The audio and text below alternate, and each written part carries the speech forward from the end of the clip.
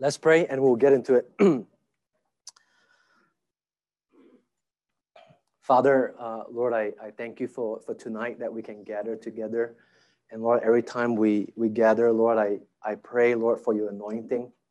I pray for your Holy Spirit, Lord, to do the work that only you can do. You can convict hearts. Lord, you can change minds. Lord, you can use one thing, your word, to change our life forever. And so, Lord, I pray, Lord, tonight, Lord, that you will be with us. And Lord, that you would use your word to edify your body, the church. I ask this in Jesus' name. Amen. Okay, if you have your Bible, turn to Nehemiah chapter 2. Nehemiah chapter 2, we're gonna look at verse 9 to 18. Verse 9 to 18 in Nehemiah chapter 2. So if you were here 2 weeks ago, we were already started in a series in the book of Nehemiah. And it's such an encouraging book to me personally, because you have this one man, right? We see here a man of vision and a man of prayer. In the last two sessions that we talked about Nehemiah, we see the character quality of Nehemiah. He's a man of compassion. When he heard what's going on, right, with the people in Jerusalem and how the walls are broken and the people are in reproach, man, he sat down and cried. I mean, it was genuine. He had compassion, and all this in the midst that he was a high-ranking official in a palace in Susa, right, far away from that place. So he wasn't even affected by that. He was enjoying the king's palace and all the enjoyment, and yet he cared for what God cared for, the children of Israel. So much so that he not only prayed, but he fasted and prayed, asking God, right? And then we see that this prayer was contagious, right? And we say how our prayer life can be contagious if it's genuine, right? So much so that it changed his countenance, right? He waited on the Lord. Remember, he waited on the Lord. Once he prayed, and he in his prayer, we saw that he put skin on the game, right? He's like, I want to approach the king. I want to approach the king. And we talked about how that was a huge risk.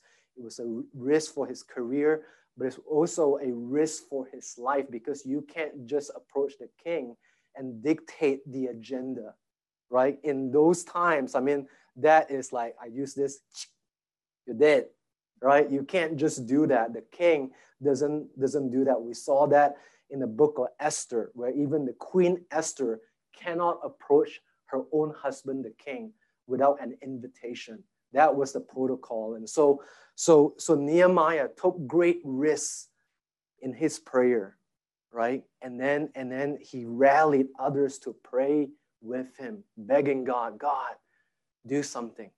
And that includes skin in the game, that his life, his career was on the line as well. Man, what a model for prayer. And we saw in 4 months, right, that God answered his prayer. And it was amazing because God answered the prayer through working through his heart, right, and mind. How so? Because his countenance fell. We talked about this, how when you are the king's cupbearer, right, when you are with the king, you put up a front. I don't care how sad you are. You put up a front, you go to work. Just like for most of us going to work, you don't bring your baggage to work, generally speaking. Some people do, but generally speaking, if you're professional, you don't bring those to work. You just like act professional.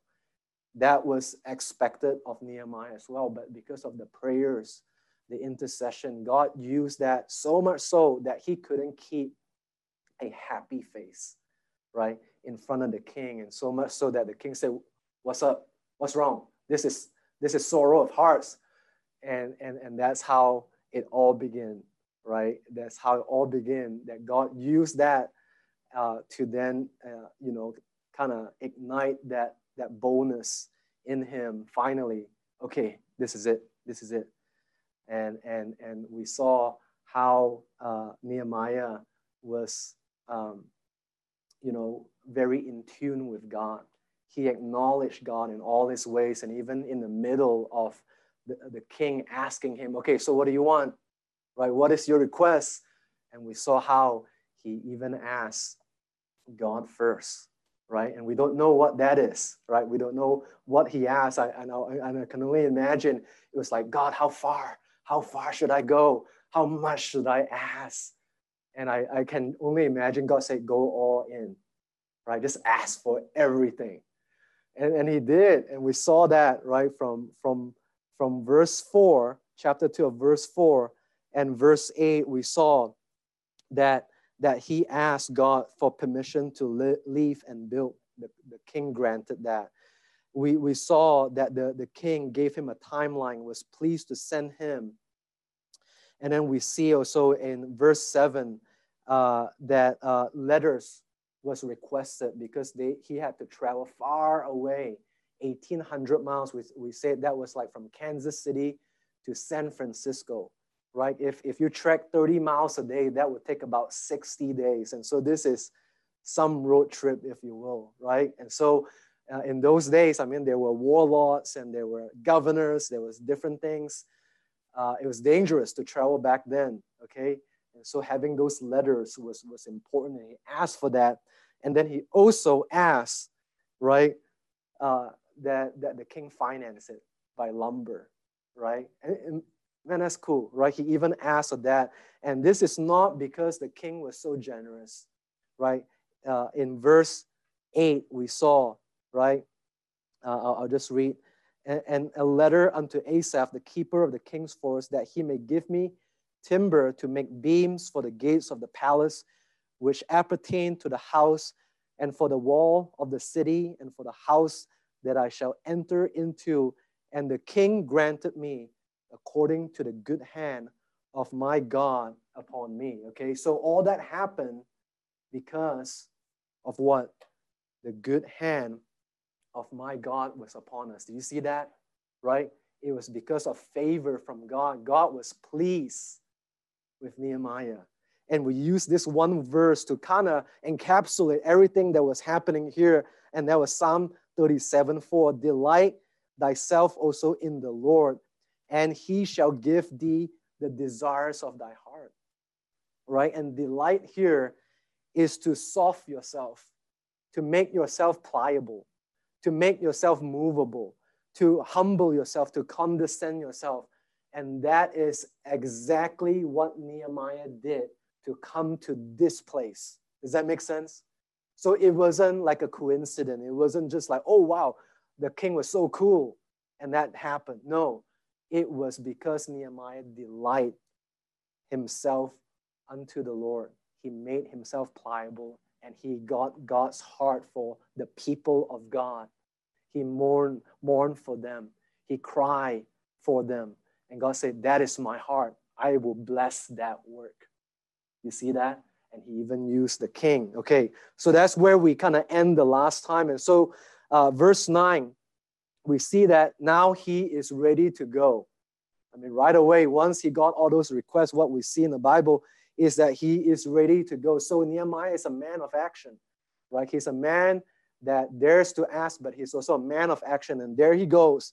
Then I came to the governors beyond the river and gave them the king's letter. Now the king had sent captains of the army and horsemen with me. Okay, and so all that traveling, all that 1,800 miles of traveling is just summarized in this one verse. How boring is that? I mean, you would think, man, road trips, you might have a lot of stories, right? And no stories here, right? And what we see here, the king had sent captains of the army and horsemen with him. Okay, that's, if you have read the book of Ezra, you will see this is a bit different with Ezra's situation, okay? Same thing, Ezra had favor with the king, but when we look at Ezra chapter 8 and verse 21, okay, Ezra, we see in this situation, was ashamed of asking the king, okay? And I'll read these verses. Then I proclaim a fast there at the river of Ahawa, that we might afflict ourselves before our God to seek of him a right way for us and for our little ones and for all our substance. For I was ashamed to require of the king a band of soldiers and horsemen to help us against the enemy in the way, because we had spoken unto the king, saying, the hand of our God is upon all of them that seek him, but his power and his wrath is against all them that forsake him. So we fasted and besought our God for this, and he was entreated of us. And so two different approaches in it, right? And God didn't condemn neither, right? One was like, oh, shoot, I kind of bragged on God a lot. And so now to ask that, I'm like, ugh, I'm a bit ashamed to do so because I'm like bragging on God. And now I'm like, God can protect everything that we do. So we don't need the horsemen and everything, although it's a very dangerous track. What we see here in Nehemiah is different. It's different. I mean, we didn't see Nehemiah requesting the escort, but we also don't see Nehemiah refusing the escort. So the king offers like, oh, sure. I mean, awesome, right? I mean, it's a dangerous trek. I mean, who wants to go that route with the, I mean, with the king's horse and captains? Yes. Okay, so that was the idea. Like, oh man, I would feel much safer. It probably reduce a lot of the stress, right? Because you just don't know who is ready to just ambush them during that time. Okay, but God never condemned either of those things. Okay, both of those are defensible. And so my first key point here is a leader is not afraid to receive help. A leader is not afraid to receive help. A leader is not faithless, even if he received help from a pagan king. Right? And we see very clearly from the book of Ezra that God stirred the spirit of the king in Persia and how he charged him to build a temple for him. And then again, through this king Artaxerxes to give favor. And so God can use kings, right? Proverbs 21 verse 1 says, the king's heart is in the hand of the Lord. As the rivers of water, he turneth it whithersoever he will. Right? Ezra, verse 1 and 2, thus saith Cyrus, king of Persia, again, pagan king, the Lord God of heaven hath given me all the kingdoms of the earth, and he has charged me to build him an house at Jerusalem, which is in Judah. Okay? So we see God can use pagan king to do his will. And as a leader, we're not afraid to receive help. In the case of Nehemiah, it wasn't a case of faithlessness. It was a faith all the way, but hey, why not? The king offered it. Why not? If Taylor's job wants to give him 4 times the salary and give him the airline tickets to go, it's like, no, I'm going to trust God for that. Okay, right. Sure. Taylor's like, yeah, man, absolutely. You know, I'll take that, right? So there's a little story, right? Man was drowning at the sea. You heard this story. Man drowning at the sea, cried out to the Lord, Lord, help me, save me, I'm drowning. And then there's a helicopter that came. He's like, no, God will save me, God will save me. Don't need your help. Helicopter went away. The boat came. He's like, hey, you need help? Nah, God's going to save me, God's going to save me. And then he ended up drowning and then meeting God in the pearly gates and saying, God, why didn't you help me? And of course, God says, hey, I sent you a helicopter and I sent you a boat, okay? But you didn't receive my help, okay? So a leader is not afraid to receive help, right? Even if it's from a pagan king.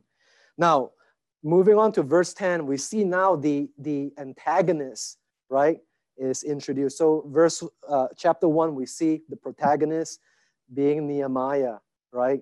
And now the enemies, right? The characters are now being introduced. So verse 10 says, when Sanballat, the Horonite, and Tobiah, the servant, the Ammonite, heard of it, it grieved them exceedingly that there was come a man to seek the welfare of the children of Israel. Okay, so Sanballat, meaning his name means the sun moon god is vivified. the sun, moon god is vivified. A lot of people think sin is vivified because the sun, moon god is named Sin as well. So the sun, moon god is vivified. And so here we see that there's another character here, Tobiah. Okay, Tobiah, interestingly, means pleasing God. Okay, in this case, he wasn't pleasing God. He was, he was against God, but he was a servant. He was Tobias the servant, the Ammonite. Okay, so the Ammonite, if you study this group of people, they are the descendant of Lot. The descendant of Lot, and Lot was the nephew of Abraham. Okay, and if you know the story of Lot, when he was getting his wife out, the wife looked back and turned into the pillar of salt. The two daughters escaped with him to a cave, and then the two daughters like saying, hey, there's no one to procreate with us, meaning to have babies with us. So they kind of got the dad drunk and had babies with their dad. Sick story, okay? And that descendants is the Ammonite. And so you will see a lot of weird, crazy practice of the Ammonite that is just idolatry to the max. And so you have these two characters, okay? And what we see here is that they hate what God is doing in Nehemiah, okay? The Bible says that they were, when they heard of it, it grieved them exceedingly. Not just grieved them, but grieved them exceedingly. Very grieved, okay? Very angry, okay? And it gives us a glimpse of how the enemy thinks of the people of God who acts on the will of God, okay? This is very important, okay? Okay, so this is key point number 2. Key point number 2 is the enemy starts to pay attention when prayers are turning into clear action. Okay? Key point 2, the enemy starts to pay attention when prayers are turning into clear action. It's very clear that they were envious, right? They don't want anyone to seek the welfare of the children of Israel. They were jealous. Okay? And so we see in John 15, verse 19, if ye were of the world will love his own. But because ye are not of the world, but I've chosen you out of the world, therefore the world hateth you. You see, when your prayers turn into action, you're trusting God, and suddenly now God is giving you specific instruction and specific favor, and you start working on something, right? Do not be surprised when there are people that will be hating you, right? And that could even be your parents, right? That are lost, that doesn't know what's going on. And they like, hey, they hate what you're doing because you're not following the traditions of the family, if you will, and so on. Okay, so let's go into verse 11 and 12. So I came to Jerusalem and was there 3 days. Okay, so again, every time when you see 3, it's a special number in the Bible. 3 days is a special phrase in the Bible, and you will notice, right? Jesus Christ, right? He died for our sins, was buried, and 3 days he rose again from the dead, right? You see, 3 is the Trinity, right? God, the Father, the Son, and the Holy Ghost. So 3 is something special here, and so it's no coincidence that Nehemiah here records that he came to Jerusalem and was there 3 days. And guess what? It was the same with Ezra. Okay, so God is showing us something here about these 3 days, okay? And we'll kind of park here a bit. I'll come back to that because God is going to show Nehemiah something special, because he's gonna bring him to a tour of the walls in Jerusalem, but very discreetly. Very discreetly. And this was God's specific plan for him, okay? And so verse 12 says, and I arose in the night, okay? I and some few men with me, neither told I any man what my God had put in my heart to do at Jerusalem. And then colon, right? Neither was there any beast with me, save the beast that I rode upon. So the colon referring to the specific thing that he was doing at that night. So this is specific instruction from God that God wanted him to be discreet in this situation. Okay? You know, so he could have took the approach of when he come to Jerusalem with, mind you, captains of the army and horsemen with me. You would think that he would want like a welcome, like da, da, da, da, you know, from the king Artaxerxes, you know, I'm here, you know, and they'll welcome him and invite him and all that, right? God had something special planned for Nehemiah. 3 days he was in Jerusalem, and then that night, right, he arose in the night and went with a few men and just one beast, right? Was there any beast with me, save the beast that I rode upon? Okay, so Nehemiah probably was tired, right, after the 1,800-mile trek, and, you know, probably like, hey, I'll just take my horse, okay? So the leader Nehemiah had discernment, okay? He told no man. We'll see this in verse 16 again, that he indeed did that. He was in tune with God, right? Because he acknowledged that this was God's doing. It was God that placed this in his heart, acknowledging that it was God, right? Not saying this is myself, this is how smart I am, or this and that, right? Sometimes we can do something and ask God to bless my plan. Can you see the, like, my plan? And versus God, don't you think God already knew all the plans? Anyway, like, he kind of figured you out, you know? So there's nothing new there. But how Nehemiah acknowledges God, just show him and show me that, man, this is a man that is in tune with God's heart. And so God wanted him to know certain things before he went to talk to the people. Okay, and we'll in verse 16, we will see what are those people are. Okay, so key point number 3. A leader prays and consider the timing of giving information out. Okay, I hope I kind of didn't butcher that sentence. But a leader prays and considers the timing, maybe of, I can say the timing of when information is given out. Okay? Okay, Proverbs 29:11 say, a fool uttereth all his mind, but a wise man keepeth it till afterward. Verse 12, if a ruler hearken to lies, all his servants are wicked.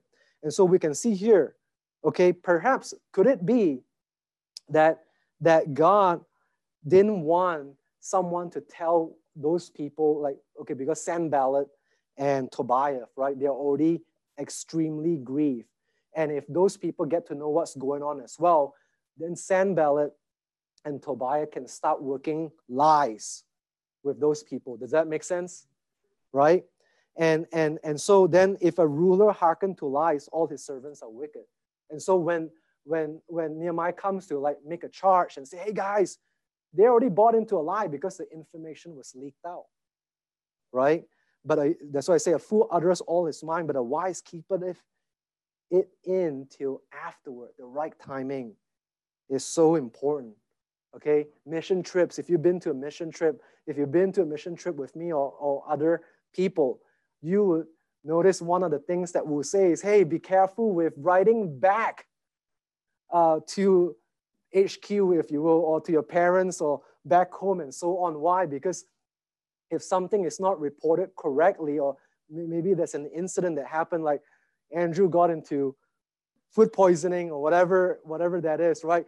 And then everyone in Kansas City will panic and like, oh my gosh, what is gonna, and then they're gonna call me like, hey, what kind of leader are you? I mean, bringing people and eat all this street food. And so in addition to having to deal with the situation at hand, you have to deal with all that stuff back home who don't know what is going on. Does that make sense? The timing of the information going out is extremely important. Okay, problems. Problems, right? Leaders do not share people's problems to everyone quickly, right? A lot of pastoral and leader discussion are not shared, for example. They're not shared. Even to my wife. Why? Because people will inevitably start looking at people differently. Even you say, oh man, yeah, that guy, oh man, I can't believe he did that. And so the intrinsic person, right, is affinity because I'm with you. Man, that's my enemy. Oh, they did that to you. Oh, I can't believe it. And so there's this thing already brewing, and you're not going to be as friendly to that person because you know something, right? So leaders do not do that. A leader know how to time something. If something doesn't need to be shared, it doesn't need to be shared, right? And leaders protect people until it is absolutely necessary to share something. Then you have to, right? Because it of the specific situation. So a leader prays, asks God, and considers the timing of giving information out because it protects people. In Nehemiah's case, it protected the mission that God has given him to do. And God wanted him to know something first, even before he actually tells the people. Okay, so verse 13. And okay, so this is the night discovery trip. The night discovery trip by Nehemiah, right? And very discreet. It's at night, right? Not a lot of people. So quiet, everyone quiet. Go at night. And Nehemiah wanted to see the reality of what's going on. Okay, so he already been informed by Hanani, right? The friend, the brethren from Judah, like, hey, this is what's happening. Now he can put eyes on the situation, and leaders wants to put eyes on the situation, right? Know firsthand what's really going on. But I want to introduce you to a lot of the wordings in verse 13 and 14, because, if you study the Bible long enough, you would see that the Old Testament gives a lot of pictures of a lot of the New Testament truth. Okay, and so we're going to see a lot of these pictures between verse 13 and 14. And if you follow along, I hope you see the picture as well, okay? So let's read verse 13 and 14, and then we'll decipher these pictures, okay? So verse 13 and 14, and I went out by night by the gate of the valley, even before the dragon well, and to the dung port, and viewed the walls of Jerusalem, which were broken down, and the gates thereof were consumed with fire. Then I went on to the gate of the fountain and to the king's pool, but there was no place for the beast that was under me to pass. Okay, so let's look at these phrases and gates and see what they all mean. Okay, so by the gate of the valley. Okay, so valley normally pictures the trials of life. Okay, even before the dragon well. Okay, so if you study the word dragon, it appears in the Bible 18 times, which is 6 plus 6 plus 6, 666. Okay, very interesting. Okay, didn't make that up. If you do a Bible, you can see the dragon well. Revelation chapter 12, verse 9 says, and the great dragon was cast out. Who's the great dragon? That old serpent called the devil and Satan. There you go. Synonymous, all the same. If we don't know, if we weren't clear, dragon is the serpent, the devil, the Satan, which deceiveth the whole world. He was cast out into the earth, and his angels were cast out with him. Okay, and then it goes on to the dung port. Dung port. Okay, now there's two dungs in the Bible. One is there's the Greek dung and two Hebrew dung. Okay, so the two Hebrew dung. So this dung is not referring to the excrement or crap. Okay, but more of rubbish, right? Just literal rubbish, trash, trash. This is the dung port, and this is where people get rid of rubbish. Was through this specific gate. And then they viewed the walls of Jerusalem, okay, the walls of Jerusalem which was broken. Okay, and we know Jerusalem is a city of peace, right? Shalom, salam is peace. City of peace, but the city is not in peace. Because why? The walls are broken. Okay, city of peace is broken, and the gates were consumed with fire, right? And so what are gates for? Gates are mechanism, right, used to open to the good stuff and to close for the bad stuff. Fair? Right? You can call that discernment on our part, right? Discernment opens stuff to the good stuff and close things to the bad stuff, right? And then verse 14, we see this. Then I went on to the gate of the fountain, okay, and to the king's pool.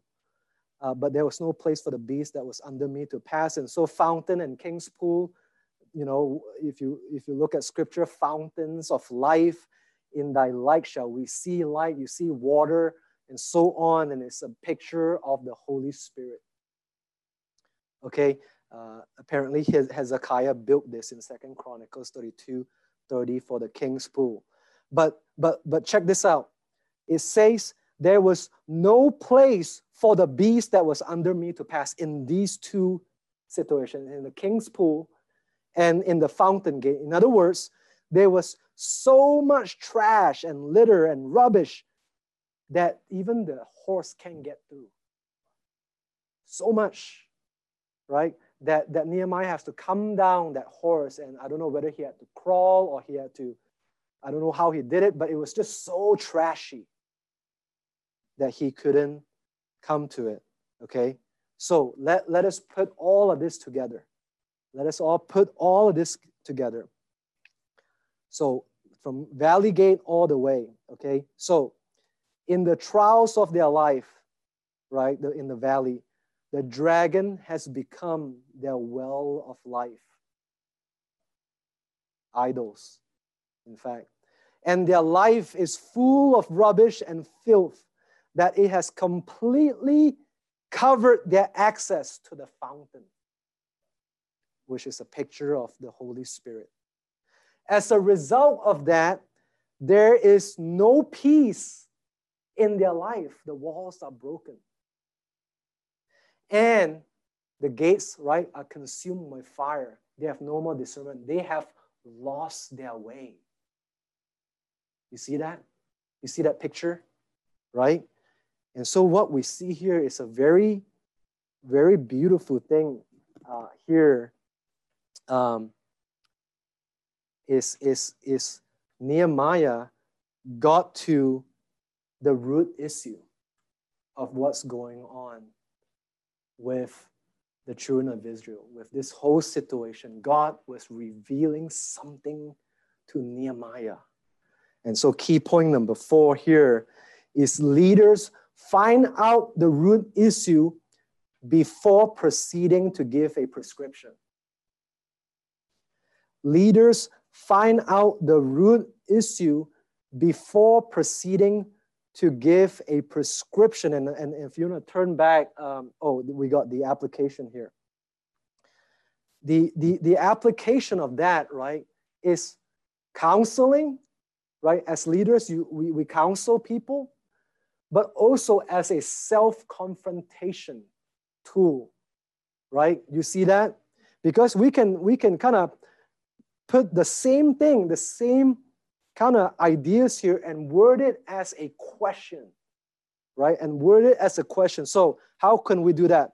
For counseling or self-confrontation, you can change the pronouns and so forth, okay? So I can say, how does this person deal with trials and decision-making in their life? The valleys. How do I, self-confrontation, deal with trials and decision-making in my life? How do I do that? in the valley. It's not only mountaintop experience, but in the valley. How do I do that? Do it well or not well? Question number 2. When I inspect the source of wisdom for life, do this person listen and obey worldly wisdom, the dragon's well?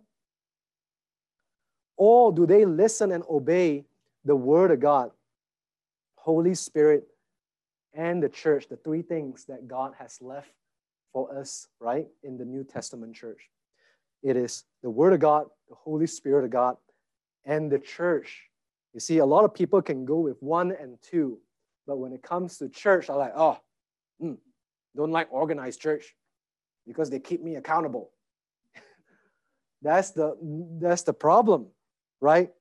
And they would twist scripture to fit their narrative, okay? But the well of life is the Word of God, the Holy Spirit, and church. How does this person, how do I, when I inspect the wisdom of my life,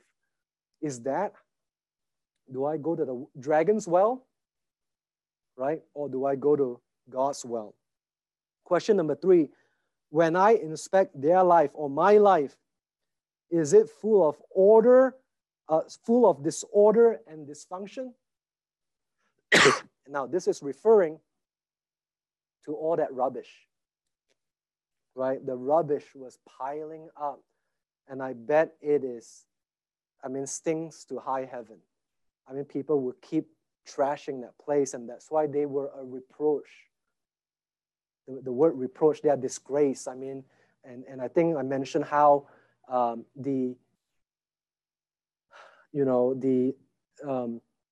how a country is run reflects on the national identity.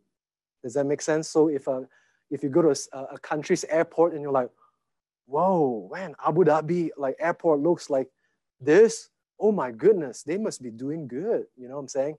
But for them, it was pile of rubbish. Okay, so the application here is their life full of disorder and dysfunction, or order and function? Question number 4, do they have peace in their life, or is peace constantly broken? This is referring to the Jerusalem, right? Do they have Jerusalem?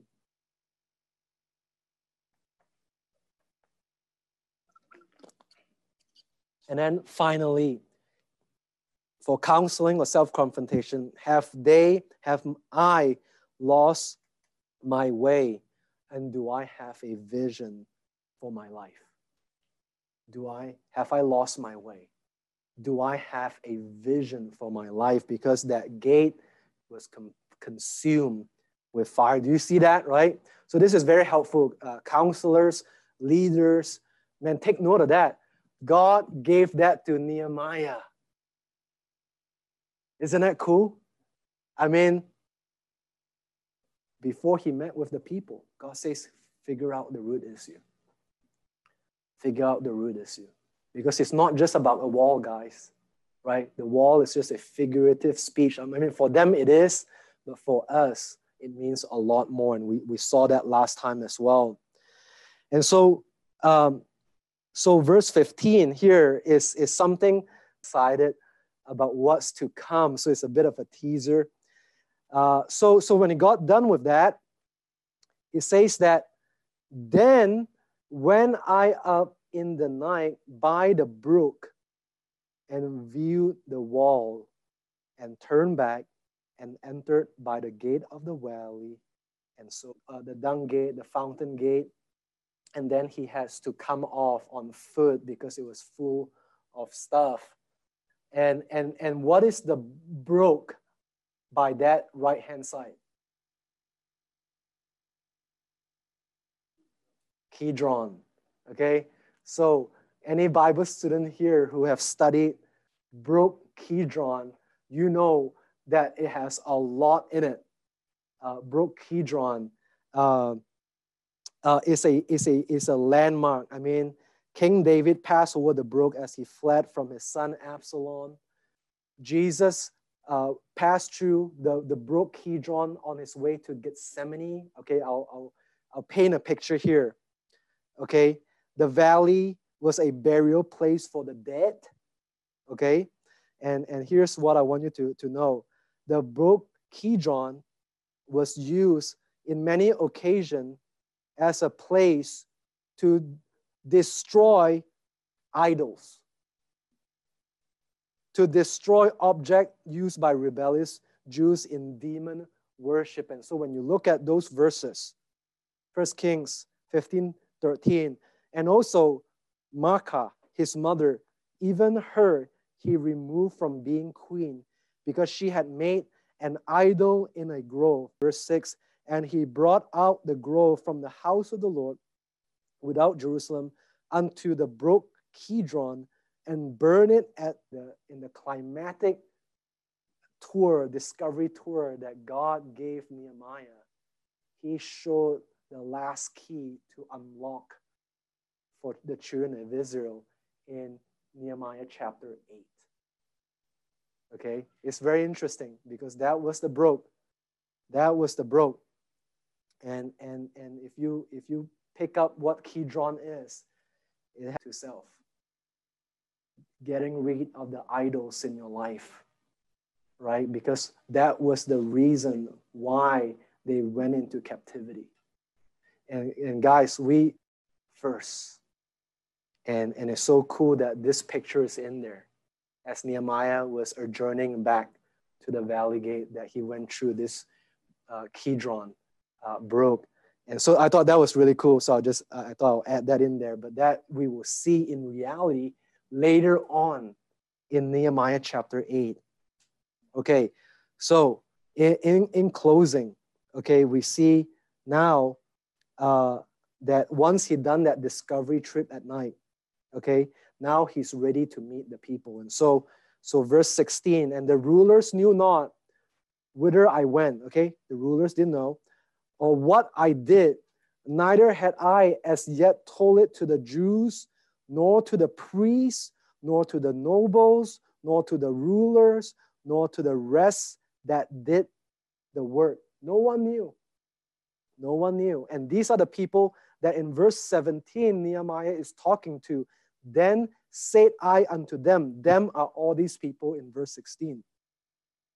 And he told them, ye see the distress that we are in, how Jerusalem, come and let us build up the wall of Jerusalem, that we be no more a reproach. Then I told them of the hand of my God, which was good upon me, as also the king's word that he had spoken unto me. And they said, let us rise. Overwhelming, the drama, everything was overwhelming. But because Nehemiah was a man of vision, God has put it in his heart to do what he has asked him to do. He is able to see past the rubbles. He's able to see past the rubbish. He's able to see past the distress.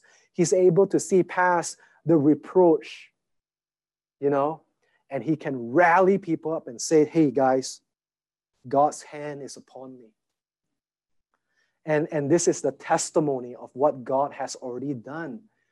You know, the king has given me much favor. Look, all these horsemen, look, all the lumber, look, when we came here safely, 1,800 miles, no problem. Guys, I already seen what happened. It doesn't affect me one bit. I'm not afraid of your problem. Wow. Isn't it awesome? Isn't it awesome? Key point 5, right? This is the key here. Someone out there is waiting for our faith and testimony to jumpstart their restoration. Someone out there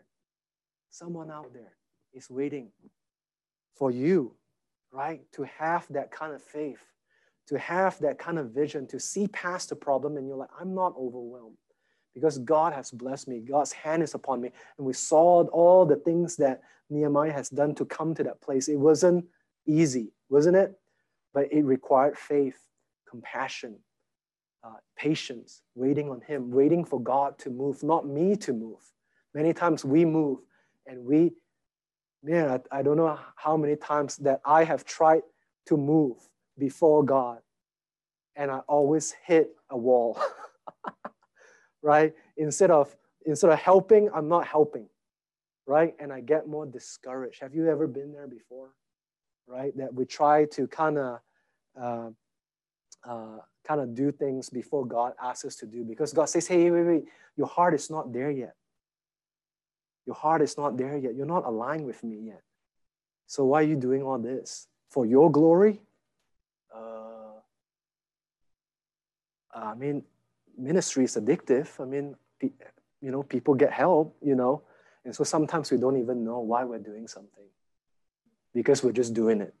Because it's church. I'm supposed to stand there and give a handout. I'm supposed to be in the altar, but really I'm not even there, right? Have you been there when you're supposed to be in ministry, but your heart is not even there? But here's so cool. We need to remember someone out there is waiting. Brian Clark did this blog post, like they're strange people, and it was a very clever play on words. Strange people, and how many of you read that? Okay, highly recommend that you read it. And it's talking about those strange people. The strange people, they are strange people that actually want to listen, right? And they're waiting. They're waiting. Their life is in despair, and they're waiting for someone with authentic faith, genuine faith, and a genuine testimony, and to come and say, hey, brother or friend, not brother yet, but friend, I got good news for you. This is what God has done. And man, that's how we make an impact, and that's how God gets all the glory, right? Amen. God gets all the glory. And okay, so Jerusalem.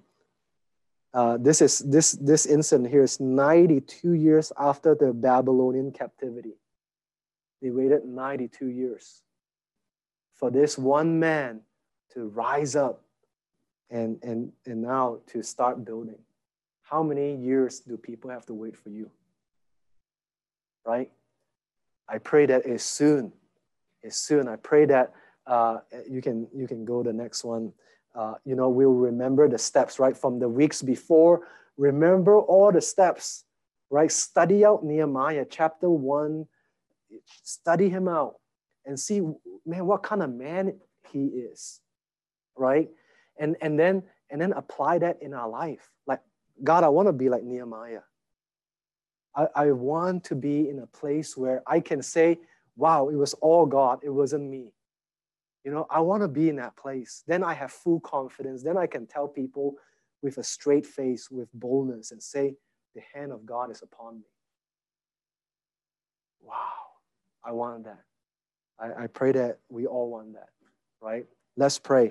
And then we'll split into our groups and pray that, this Saturday with the apple picking, that God will bless that, use you mightily.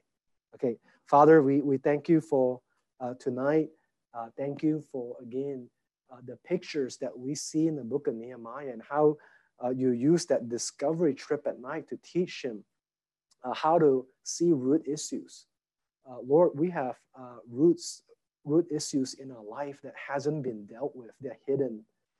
They're like kings, if you will, in our life, and they continue to rule over us. Instead of our spirit ruling, these strongholds are like kings ruling our life, and sometimes we don't even do the things that we dislike the things that we are even doing, and it feels like we can't even control it.